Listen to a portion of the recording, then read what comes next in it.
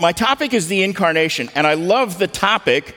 We're sitting over there. Darlene and I have one of those doorbells with a camera on it, and her phone vibrated a few minutes ago, and she elbowed me. There's a couple of Jehovah's Witnesses, and I wanted to feed the audio of this message through our doorbell to them, but the JWs really weren't in a mood to listen, so they moved on. But the topic, the Incarnation.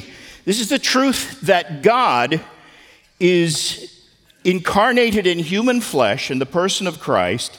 Christ is the eternal Son of God who became man, meaning that he became truly and literally and authentically human in order to save his people from their sins. He is truly God, and in his incarnation, he became also truly human. There's no truth that is more basic to the Christian faith. This whole doctrine is stated with extraordinary clarity and with stunning simplicity in the first 14 verses of John's Gospel. In the beginning was the Word, and the Word was with God, and the Word was God. All things came into being through him, and apart from him, nothing came into being that has come into being. And the Word became flesh and dwelt among us, and we beheld his glory as of the only begotten from the Father, full of grace and truth. So Jesus is truly and eternally God, who became truly and perfectly human in order to redeem the fallen human race. And if you don't believe that much, or if you refuse to confess it, that it is objectively and definitively true, then you're not really even a genuine Christian. Quite simply, Jesus is eternal God incarnated in human flesh.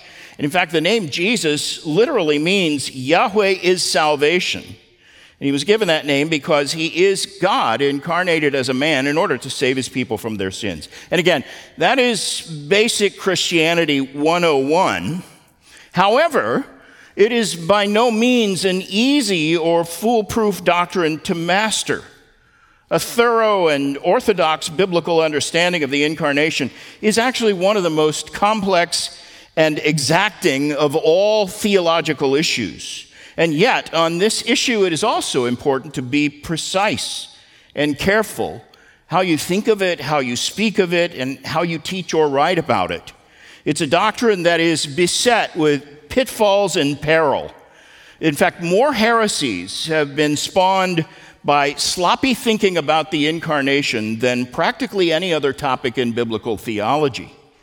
Even before the canon of Scripture was complete, some serious, soul-damning false teaching on the Incarnation was beginning to metastasize in certain sectors of the church. And that is what motivated the Apostle John to write in 2 John 7, many deceivers have gone out into the world, those who do not confess Jesus Christ coming in the flesh.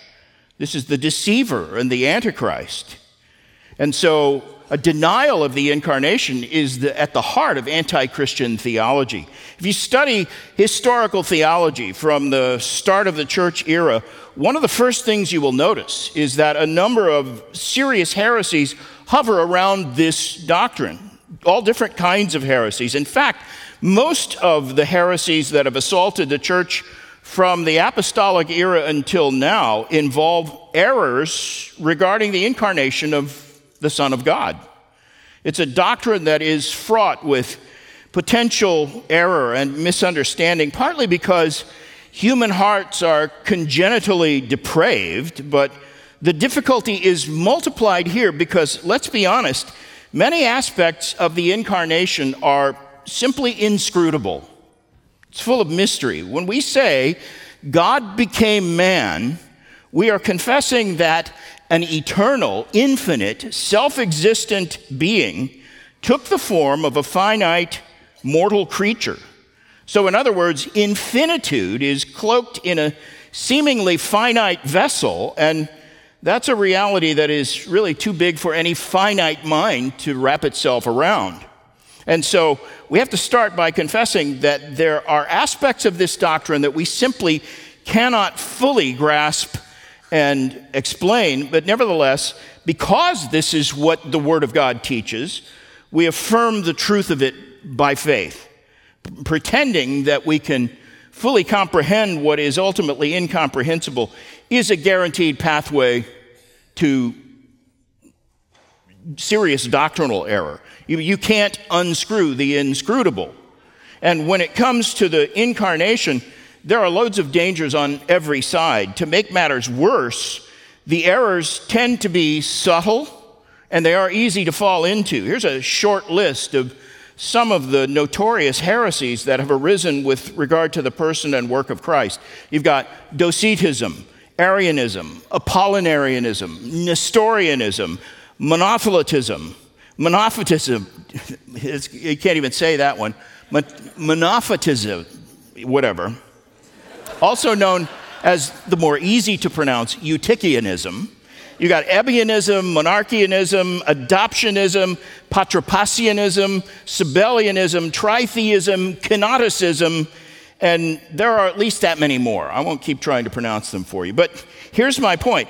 Don't ever be tempted to strike out as an amateur and cobble together a homemade Christology of your own.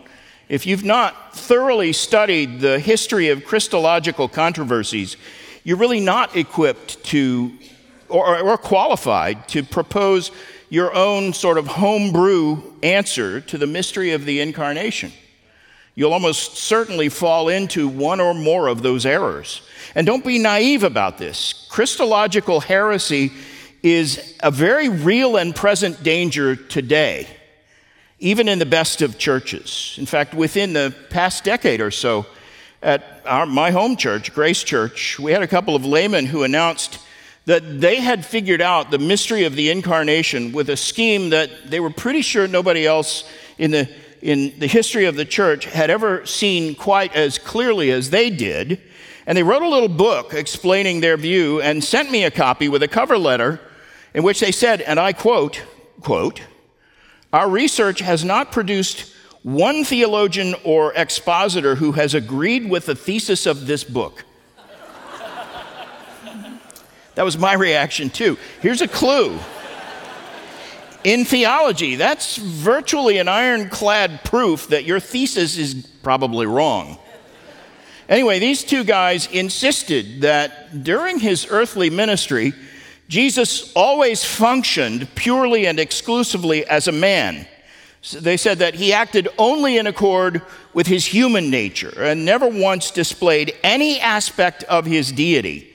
They didn't openly deny the deity of Christ or the essentials of Trinitarianism, but they dogmatically asserted that Jesus never acted as God at any time from his birth through his death on the cross. In fact, I'll quote from them for you. This is from their book. This is the rationale of their view. They said, quote, "If Jesus used his own divine power at any time, he would be disqualified from being our example.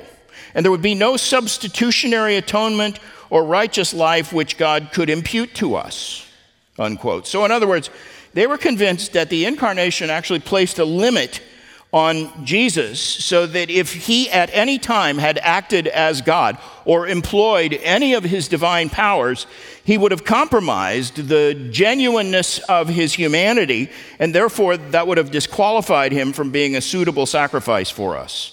Now, pretty much every elder in our church and every seminary professor at the Master's Seminary who looked at this theory told these guys, "You're wrong."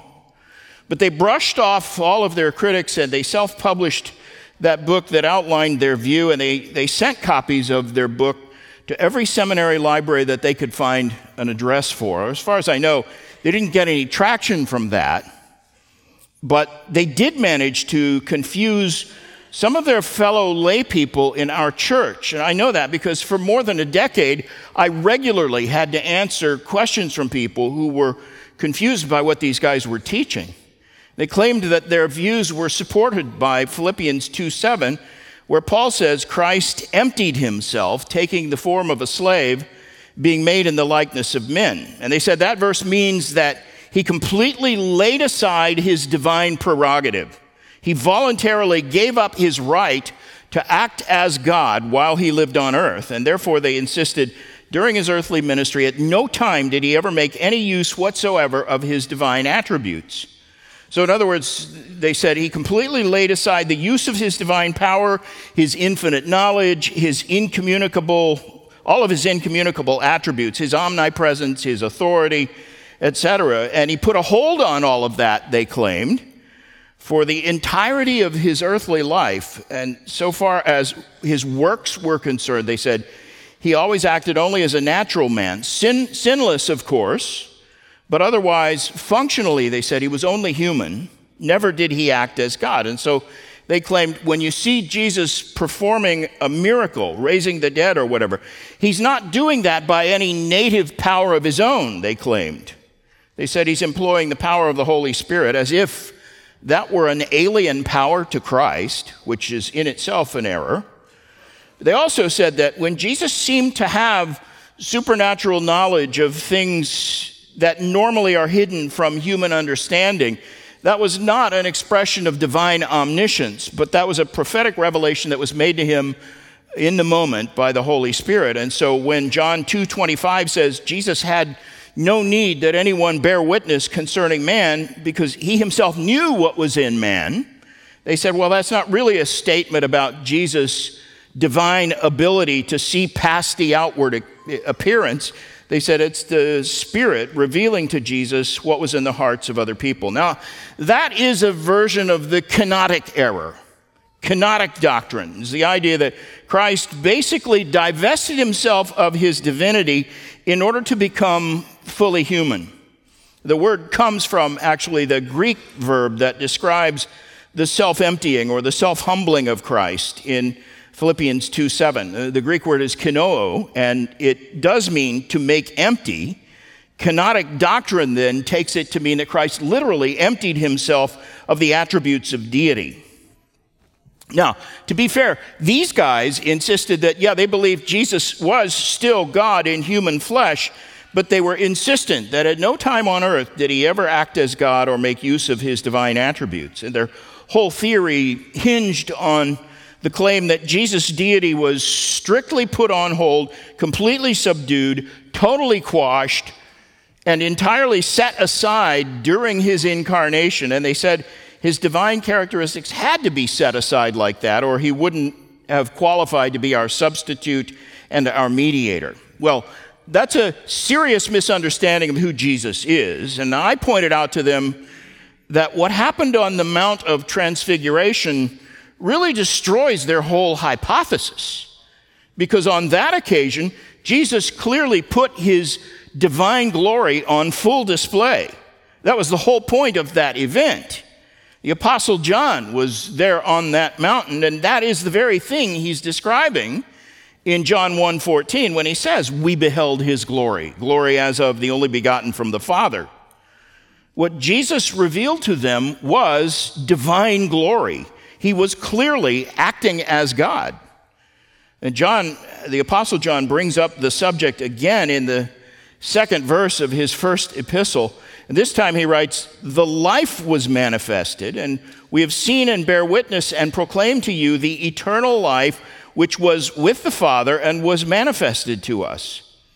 There he is affirming the full deity of Christ by acknowledging that Christ is the source of life itself. Again, he's saying that the transfiguration was a vivid display of Christ's deity. Peter was there on the Mount of Transfiguration as well. And in 2 Peter 1:16, he refers to himself and the other disciples who were there that day as eyewitnesses of Christ's majesty.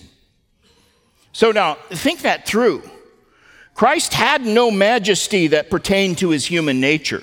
Isaiah 53:2 expressly says, he has no stately form or majesty that we should look on him, nor appearance that we should desire him. Talking there about his human nature.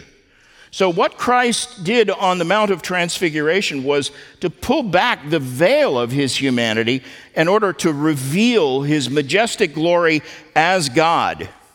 And of course, that's not the only thing. At other times, Jesus forgave sins, and that, of course, is the prerogative of God alone.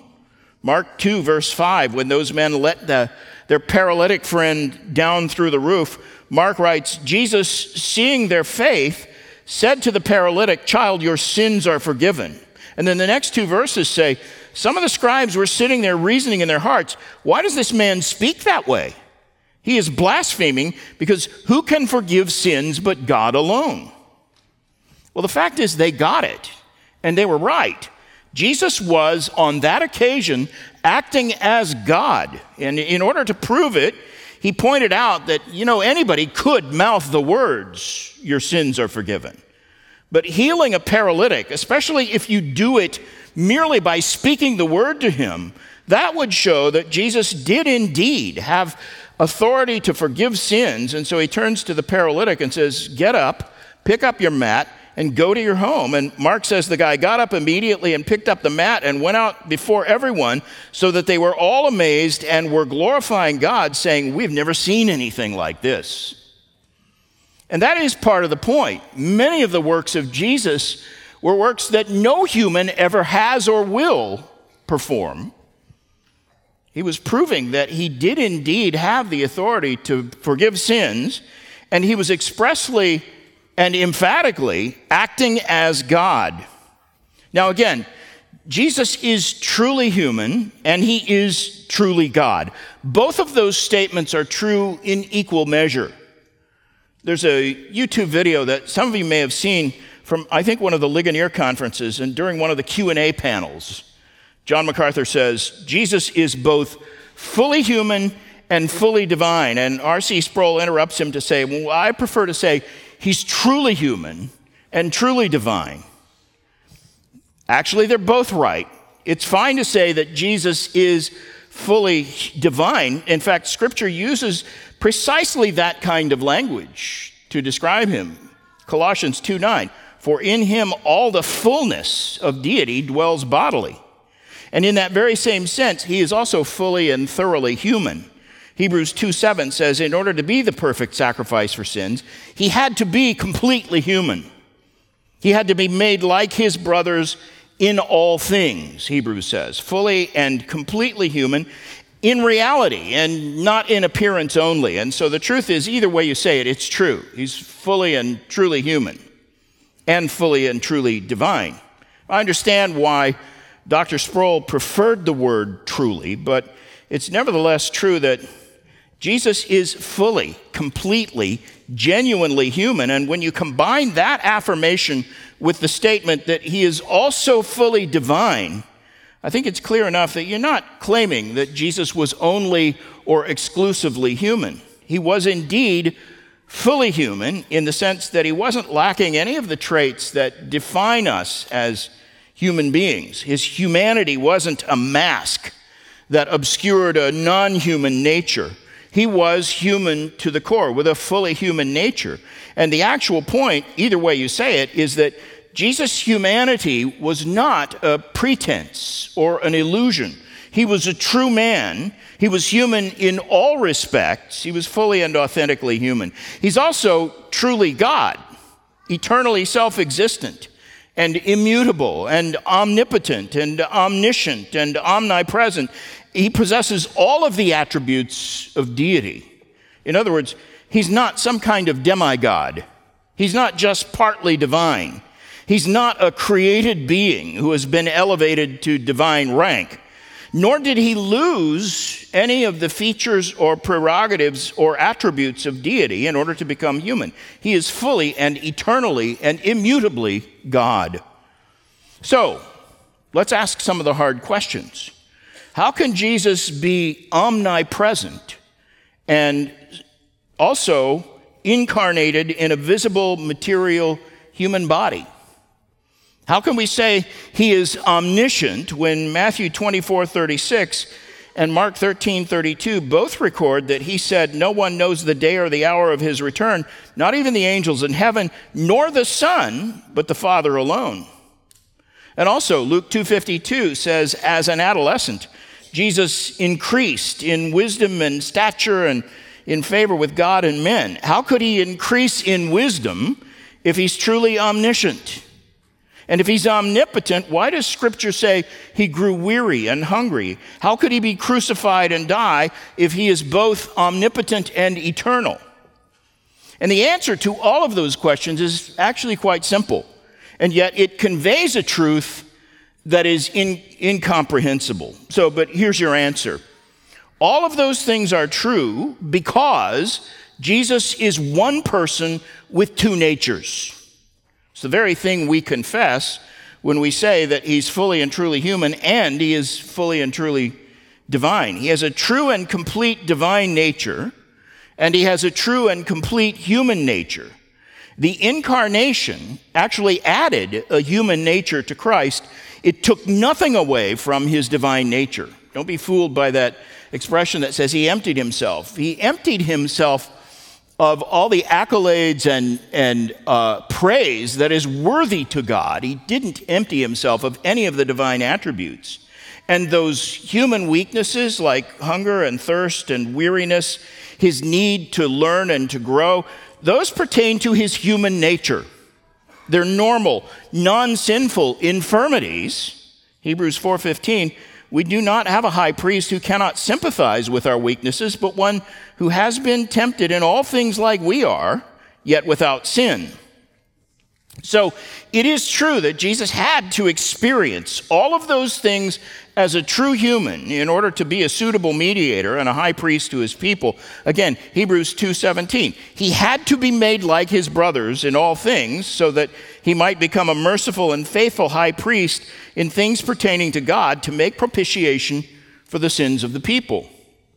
So Christ is truly human, and he had to be truly and thoroughly human in order to be a suitable mediator. He had to be made like his brothers in all things. That is, he had to possess all of the defining faculties and features and frailties of true humanity, except for our fallenness. His human nature, in other words, had all of the same defining features that Adam had before he fell and plunged the rest of the human race into sin. Adam, was the paradigm of true humanity until he fell. The human nature of Christ had all of the same defining characteristics that Adam possessed at the dawn of creation. And Jesus' humanity did not eliminate or nullify his deity. God incarnate is still fully God by definition. He's immutable. Hebrews 13:8, Jesus Christ is the same yesterday and today forever. So now here's a really hard question for you. If Jesus is immutably God, yesterday and today and forever, how is it possible that he was advancing in wisdom and stature and favor with God and men, like that verse in Luke 2:52 says? And there is only one reasonable, sensible answer to that question. Jesus' eternal immutability pertains to his divine nature, which by definition can never be altered or erased or stripped of any of its attributes. And his growth in wisdom and stature and favor with God and men, that pertains to his human nature and the progress he made from adolescence to adulthood. Here's some other difficult questions. Was Christ still omnipresent when the infant Jesus was placed in a manger? Did the divine mind of Christ know the precise day and hour of his return, even when he said, "No one knows, not even the Son"? Was the eternal Son of God still omnipotent, even when they had to compel Simon of Cyrene to carry the cross for him to Golgotha? And was the Son of God really immutable, even while he was growing from infancy to full manhood? And the answer to all of those questions is an emphatic yes. Hebrews 13:8 pertains to the immutable divine nature of Christ. He is the same indeed yesterday and today and forever. His divine nature was in no way confined or altered by the addition of a human nature. Here's how John Calvin said it. He said, quote, "The absurd notion that if the Word of God became incarnate, he must have been enclosed in the narrow tenement of an earthly body, that's sheer petulance. For although the boundless essence of the Word was united with a human nature into one person, we have no idea of any enclosing. The Son of God descended miraculously from heaven, yet without abandoning heaven. He was pleased to be conceived miraculously in the virgin's womb, to live on the earth and hang upon the cross, and yet he always filled the world as from the beginning. Here's what's most important to understand. The divine and human natures of Christ are united without change or conflict or confusion or contradiction, all in one undivided person, but two natures. And the theological term for this, you know, I'm sure, the hypostatic union. One person with two natures. And Christ's humanity is real. It's not an illusion. His full deity is in no way changed or diminished by the addition of a human nature. All the attributes of God are fully intact in Christ. And in fact, all the attributes of both natures are fully intact in one person, the God-man. And furthermore, the divine nature of Christ is not and never was confined in or restricted by his human body. To quote from the Heidelberg Catechism, the Godhead is incomprehensible and everywhere present, and therefore it must follow that the divine nature of Christ is indeed beyond the bounds of his manhood, which it has assumed. Humanity was added to the eternal deity of Christ. Nothing at all was subtracted. This is standard Christian doctrine. This is what Christians have confessed for 2 millennia. Listen to Athanasius from his seminal work titled On the Incarnation. He's writing about this very subject 1,700 years ago. Athanasius writes, "The Word was not hedged in by his body, nor did his presence in the body prevent his being present elsewhere as well. When he moved his body, he did not cease also to direct the universe by his mind and his might. No, the marvelous truth is that being the Word, so far from being himself contained by anything, he actually contained all things himself. Existing in a human body to which he himself gives life, he is still the source of life for the whole universe. His body was for him not a limitation, but an instrument, so that he was both in it and in all things at one and the same time. This is the wonder. As man, he was living a human life, and as the Word, he was sustaining a life, the life of the universe. As Son, he was in constant union with the Father. Not even his birth from a virgin, therefore, changed him in any way." So, Christ is manifest in bodily form, and at the same time, he is also omnipresent. That was true during his earthly ministry. It is true now and ever shall be. Quoting from the Westminster Larger Catechism, quote, "The Lord Jesus Christ, being the eternal Son of God, of one substance and equal with the Father, in the fullness of time became man, and so was and continues to be God and man, in two entire distinct natures, but one person forever." Now remember that the apostles saw him ascend into heaven in bodily form. Colossians 3:1 tells us that Christ is seated at the right hand of God the Father. In fact, that's one of the confessions of the Apostolic Creed. He ascended into heaven and sitteth at the right hand of God the Father Almighty. He ascended bodily. He dwells in bodily form in heaven even now, and yet he is simultaneously present with us. So you see what I mean when I say these are truths that are simply too large for the human mind to comprehend, but it is absolutely vital that we recognize and affirm and hold in our thoughts both the deity and the humanity of Christ. Don't ever become imbalanced in either direction.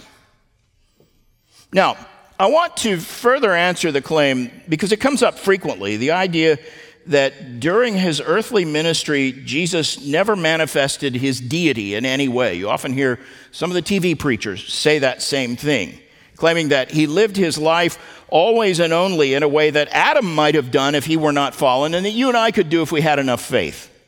That is a false idea. But there's a germ of truth that underlies the hypothesis.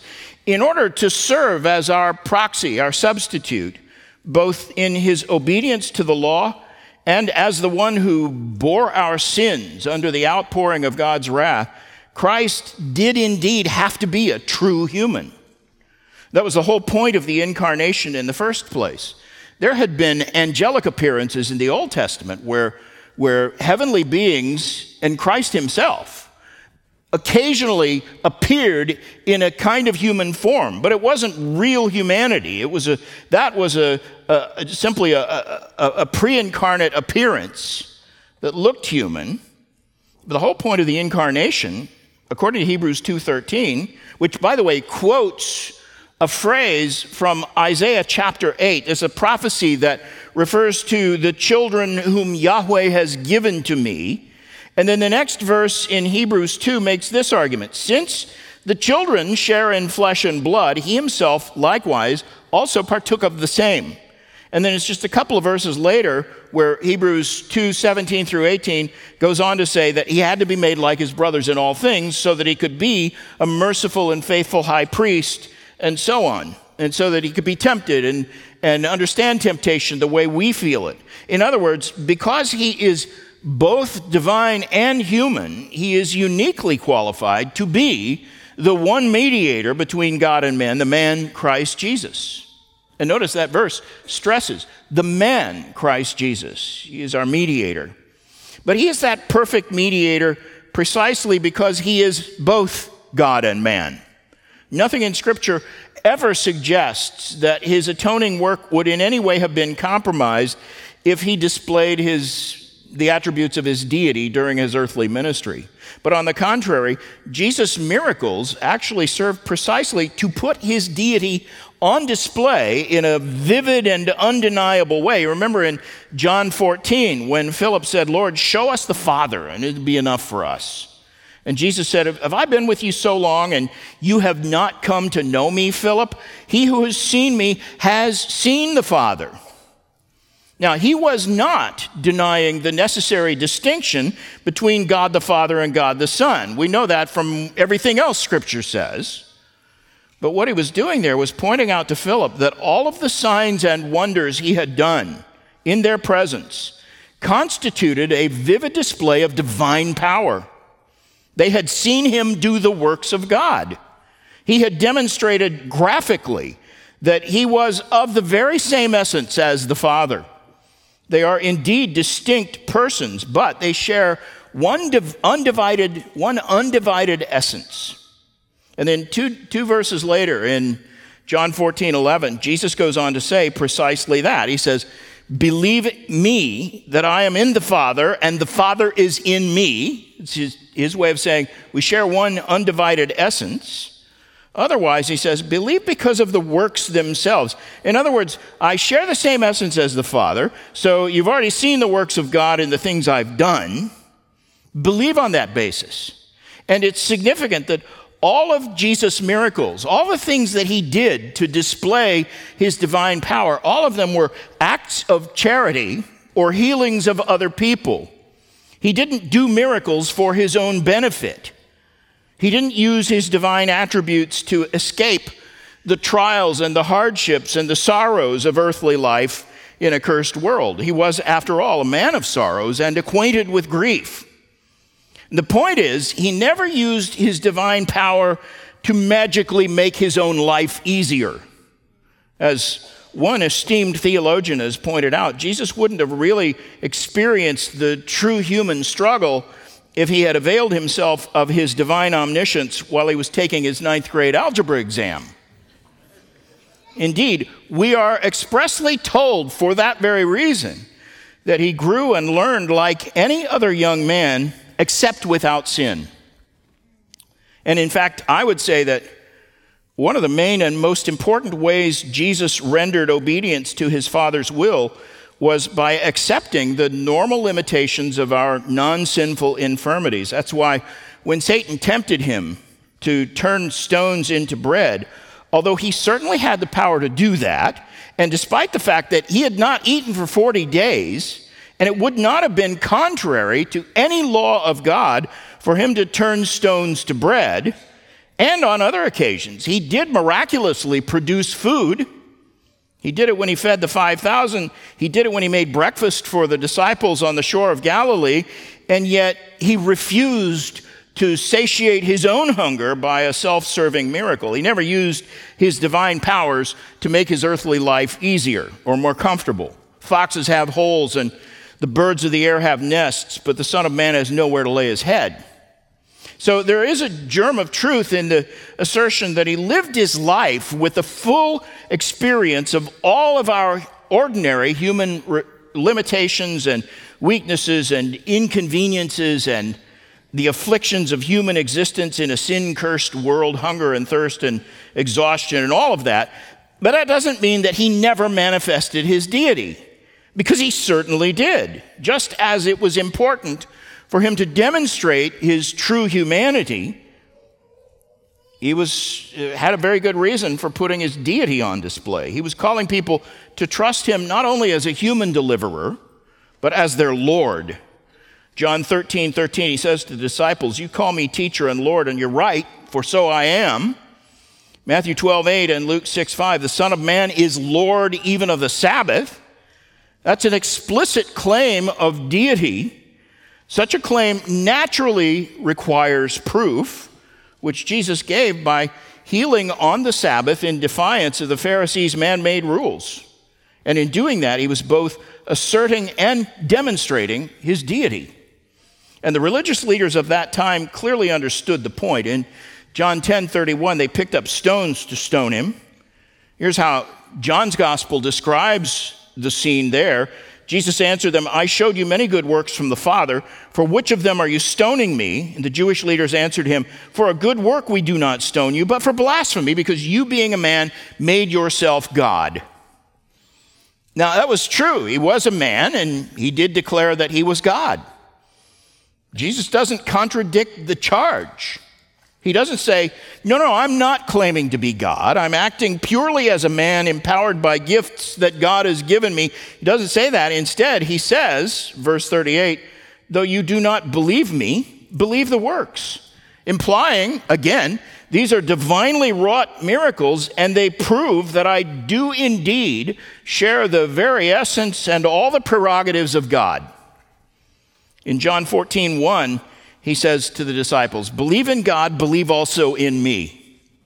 And when he spoke of himself as an object of faith like that, he was clearly not speaking as a mere man. And there's more. Jesus received and even encouraged worship. In his infancy, Scripture tells us, Matthew 2:11, that the Magi fell to the ground and worshiped him. At his triumphal entry, the end of his ministry, crowds of people lined the streets saying, "Hosanna in the highest." And those are words of praise and worship. So Luke 19:39 says, some of the Pharisees in the crowd said to him, "Teacher, rebuke your disciples." They thought this was blasphemy. They're showing him worship. But far from scolding them, Jesus said, "I tell you, if these were silent, the stones would cry out." And when Jesus walked on water, Matthew 14:33 says, those who were in the boat worshiped him. A woman anoints his feet and wipes them with her hair. And here too, the Pharisees are indignant, but Jesus not only receives the act, he commends her for it and rebukes the Pharisees. There's a scene in Revelation 19 where the Apostle John is spoken to by one of the angelic figures in the very throne room of God. So this is one of the highest of angelic beings. And John writes, "Then I fell at his feet to worship him, but he said to me, 'Do not do that. I'm a fellow slave with you and your brothers who have the witness of Jesus. Worship God.'" Never, ever do you have Jesus refusing worship or discouraging the people who fell at his feet like that. People often fell at his feet, and he always blessed them. When he did that, he was acting as God. Now, to be clear, when Jesus manifested his deity, his human mind and will always remained in submission to the will and the example of his Father. And that's why in John 5:19, he says, "The Son can do nothing from himself unless it is something he sees the Father doing." And then 11 verses later, John 5:30, he says, I can do nothing from myself. I do not seek my own will, but the will of him who sent me. Now, the Arians and Jehovah's Witnesses and others who deny the deity of Christ all point out those verses and say these are justification for our views. They think the statements that Jesus makes there prove that he simply wasn't using any power of his own when he performed miracles. And they insist that what Jesus is saying is that the power by which he did everything he did was an alien energy that was specifically granted to him by God the Father, transferred to him via the Spirit, they claim, and it was not his native power. Here is proof, they say, that he was not acting as God when he did those miracles. Well, context is everything if you want to interpret those or any other texts accurately. And in between those two statements that I just quoted, Jesus gives a long discourse about his own power and authority, and here's what he says. For just as the Father raises the dead and gives them life, even so the Son also gives life to whom he wishes. For not even the Father judges anyone, but he has given all judgment to the Son, so that all will honor the Son even as they honor the Father. He who does not honor the Son does not honor the Father who sent him. Truly, truly, I say to you, he who hears my word and believes on him who sent me has eternal life and does not come into judgment, but has passed out of death into life. Truly, truly, I say to you, an hour is coming, and now is, when the dead will hear the voice of the Son of God, and those who hear will live. For just as the Father has life in himself, even so, he gave to the Son to have life in himself. And he gave him authority to execute judgment because he is the Son of Man. Do not marvel at this, for an hour is coming in which all who are in the tombs will hear his voice and will come forth, and those who did the good deeds to a resurrection of life, and those who committed the evil deeds to a resurrection of judgment. So notice what all is there. He declares that just like the Father, he has power to raise the dead and grant life, verse 21. He says he has unique authority to execute judgment, verses 22 through 29. He affirms his own aseity, or his underived self-existence. He has life in himself, verse 26. He goes on to assert that he himself is the proper object of a true Bible believer's faith. He's the rightful object of worship and faith, verses 32 through 47. And all of that, every verse there is a plain declaration of his deity. He's declaring his full equality with God the Father. His deity and his humanity are both highlighted every time Scripture deals with the truth of the Incarnation. You can't even say what the Incarnation is about without stating both doctrines. Christ is God in human flesh, and neither side of that equation is in any way secondary to the other. In fact, here's Colossians 2:9 again. In Christ, all the fullness of deity dwells bodily. That's definitive, isn't it? The word bodily tells us this is about the incarnate Christ. Far from being set aside or subdued or muffled or mitigated in any way, all of the fullness of deity dwelt in him as a man. And the context is important here too. This is the heart of Paul's message to the Colossian church.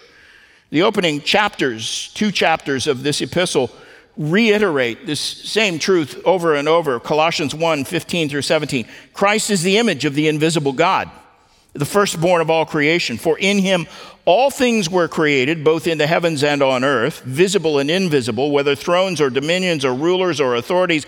All things have been created through him and for him, and he is before all things, and in him all things hold together. So he created all things. Nothing was created without him, which means he himself can't be a created being. He continues to hold the universe together. Again, that truth is echoed in Hebrews 1, verse 3. He is the radiance of divine glory and the exact representation of the divine nature, and he upholds all things by the word of his power. There is no more powerful statement of the deity of Christ than that. I always tell people, if the Jehovah's Witnesses come to your door and you're inclined to try to argue with them, take them to Hebrews 8. They have their ready-made supposed answers to John chapter 1, most of them aren't prepared to deal with Hebrews chapter 1, especially verse 8, where God the Father addresses Jesus as God. Colossians 2, verse 3 also, in him are hidden all the treasures of wisdom and knowledge. And in his incarnation then, Christ was not only perfectly human, he was also the best and final revelation of God to humanity. He was the chosen means by which God declared himself most fully to humanity. John 1:18, no one has seen God at any time. The only begotten God who is in the bosom of the Father, he has explained him, is what I'm reading from the Legacy Standard Bible. The Greek word there means he's exegeted him. This was a key aspect of Christ's earthly mission, to manifest God to humanity in a way that's more clear, more personal than any Old Testament theophany or angelic being ever could have done. So, are we clear on this? Jesus is both truly divine and truly human. He is one person, but he has these two natures, and they are perfectly united in an inscrutable hypostatic union that not only enables him to be a sacrifice and a substitute of infinite value to save his people from their sins, but it also equips him to be the perfect mediator between God and men forever. Neither the deity of Christ nor his humanity is in any way impaired or diminished or deactivated by the incarnation. And that's why I don't object to saying that he is fully God and fully man. His humanity was not a diminished humanity. His deity was not abridged or restricted in any way. And don't ever listen to anyone who tries to pit the two natures of Christ against each other. Don't imbibe any doctrine that stresses one side of the hypostatic union to the exclusion or the depreciation of the other. Christ's deity and his humanity are equally essential to our understanding of who he is. Now, I realize I've spent most of my, if not all of my time answering an error that stresses Jesus' humanity at the expense of his deity. I actually think the more common error most of us usually have to deal with is we're inclined, I think, even in our own minds, to think more of his deity almost to the exclusion of his humanity. And so I want to give a word of caution about that as well. Because the New Testament is full of reminders that Christ's humanity is as vital as his deity. Hebrews 4:14 through 16. Since we have a great high priest who has passed through the heavens, Jesus, the Son of God, let us take hold of our confession. Now, that, of course, is talking about the deity of Christ. He's passed through the heavens. He's God's own Son, meaning he shares the very same essence as the Father. But then the very next verse is the one that says, for we do not have a high priest who cannot sympathize with our weaknesses, but one who has been tempted in all things like we are, yet without sin.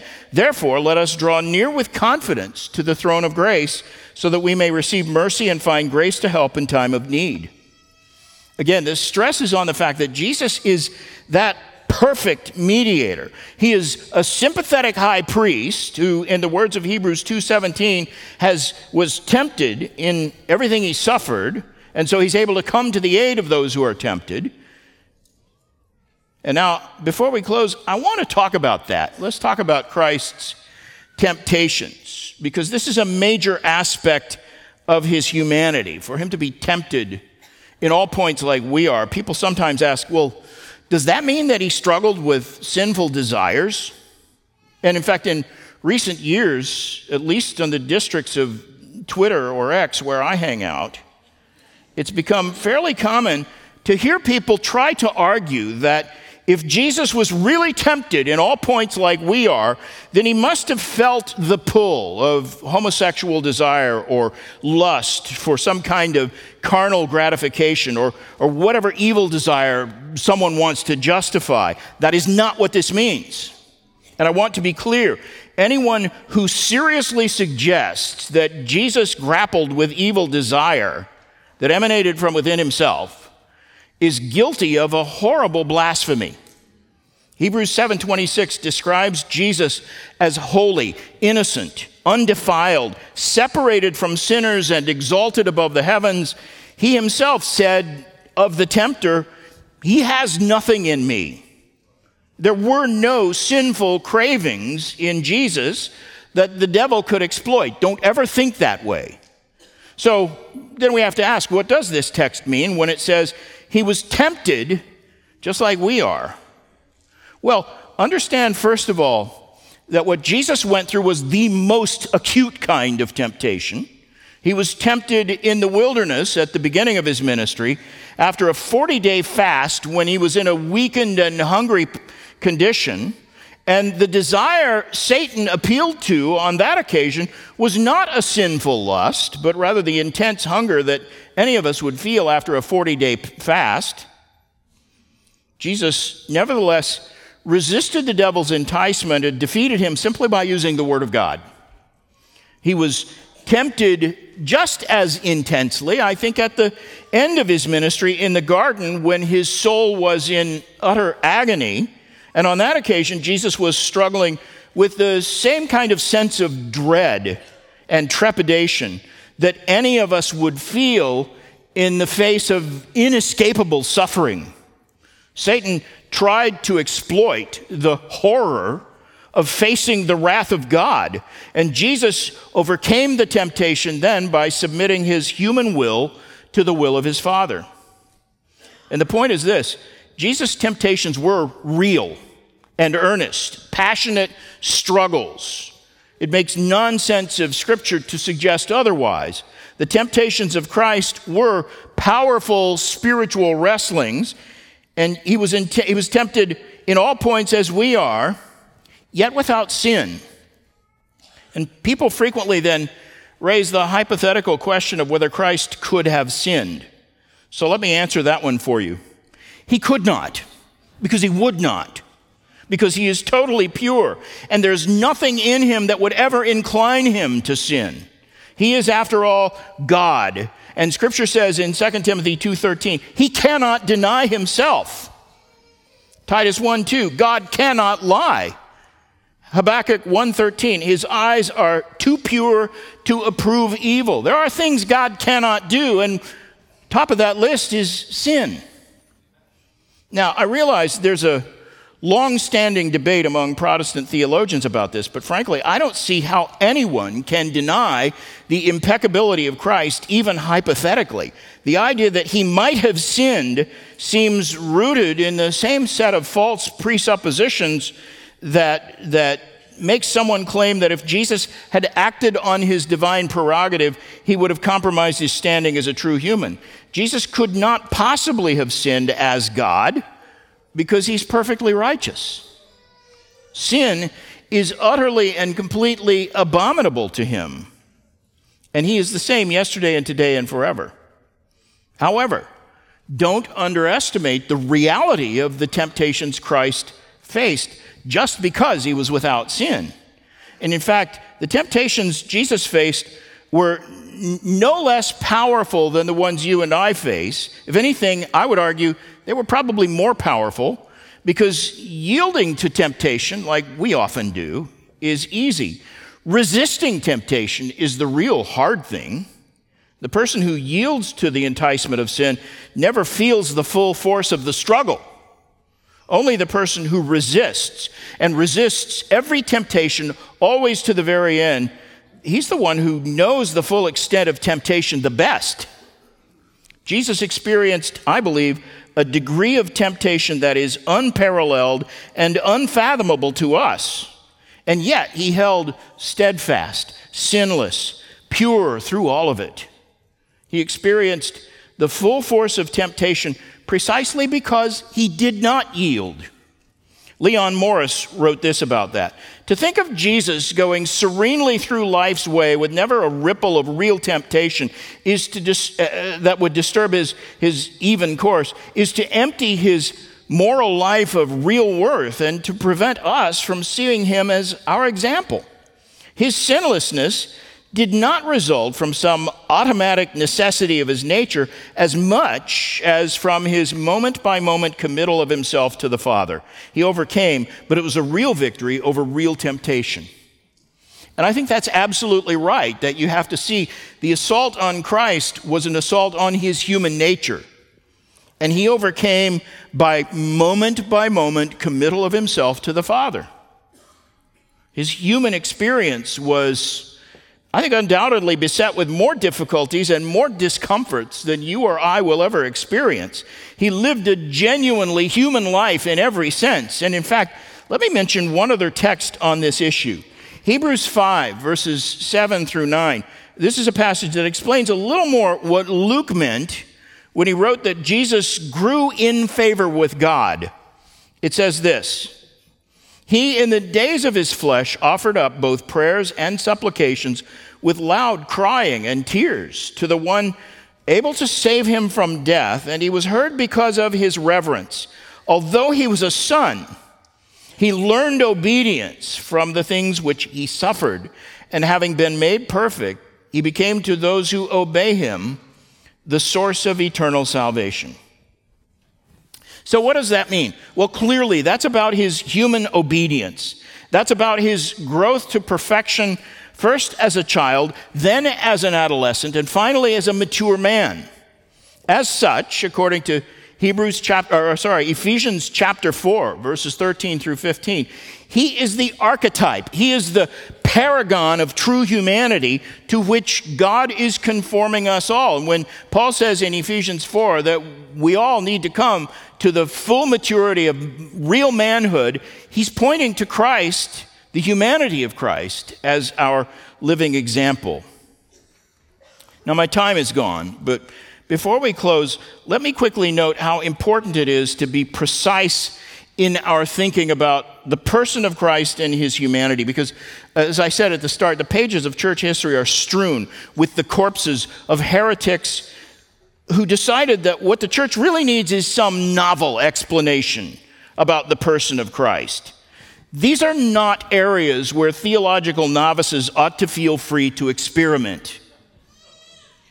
This is one area where the people of God have shared a common understanding for thousands of years, literally. I mentioned at the start that if you study church history, and particularly the early church history, you will learn that during the first 3 or 4 centuries after Christ, the church was racked with doctrinal controversy about the person of Christ and the doctrine of the Trinity, and early heretics all seemed to fall into error on this crucial doctrine.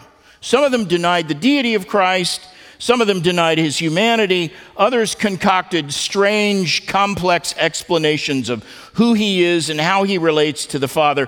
And this wide array of different teachings caused a tremendous amount of confusion and discourse among early Christians. The Ebionites insisted that he was a mere man, the holiest of men, but no more than a man. The Apollinarians acknowledged his deity, but they denied that he had a human soul. The Nestorians made him both God and man, but in doing so, they made him 2 persons in one body, a man in whom the divine Logos dwelt, rather than a single person with both human and divine natures.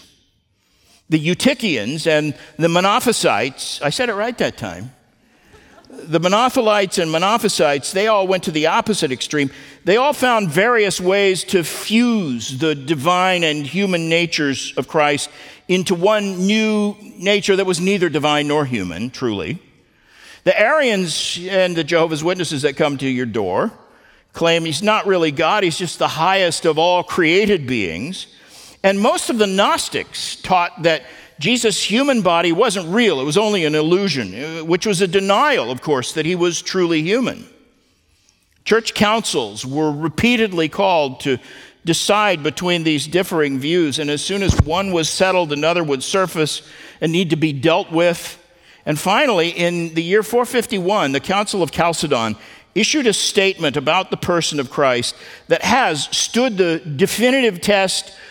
as the definitive test of orthodoxy from that time until now.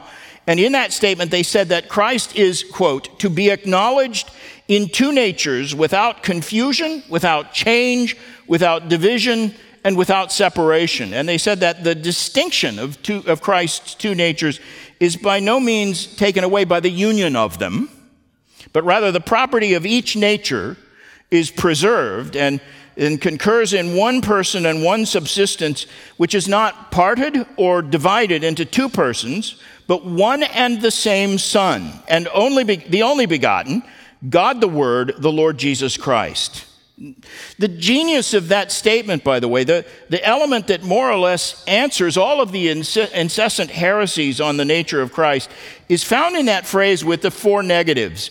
Two natures without confusion, without change, without division, and without separation. Those four negative statements forever defined and delimited how the person of Christ is to be understood. G.C. Berkouwer called those four negatives a double row of light beacons, which mark off the navigable water between the two branches of heresy, and they warn against the dangers which threaten on the right and on the left. The fact is, every heresy that has ever surfaced with regard to the person of Christ either fuses or separates the deity and the humanity of Christ. And Chalcedon declared that the two natures can neither be merged nor disconnected. Christ is both God and man and truly God. He is still both God and man. When we pray to him even now, we're praying to someone who knows our struggles and shares our infirmities and even was tempted in all points like we are. Hebrews 2:18, since he himself was tempted in that which he suffered, he's able to come to the help of those who are tempted. I'll have more to say about that in my message tomorrow, where we'll talk about the intercession of Christ. But those are precious truths and a profound encouragement. I can't think of any truth that makes my heart more glad. Therefore, let us draw near with confidence to the throne of grace, so that we may receive mercy and find grace to help in time of need. Let's pray. Father, we thank you that there is a true mediator between God and men, the man Christ Jesus. We confess also he is Lord of all, before whom every knee must bow. May we honor both his lordship and his priestly mediatorial work with hearts that are humble and obedient, and with holy lives as you conform us perfectly to his likeness in perfect humanity. We pray in his name. Amen.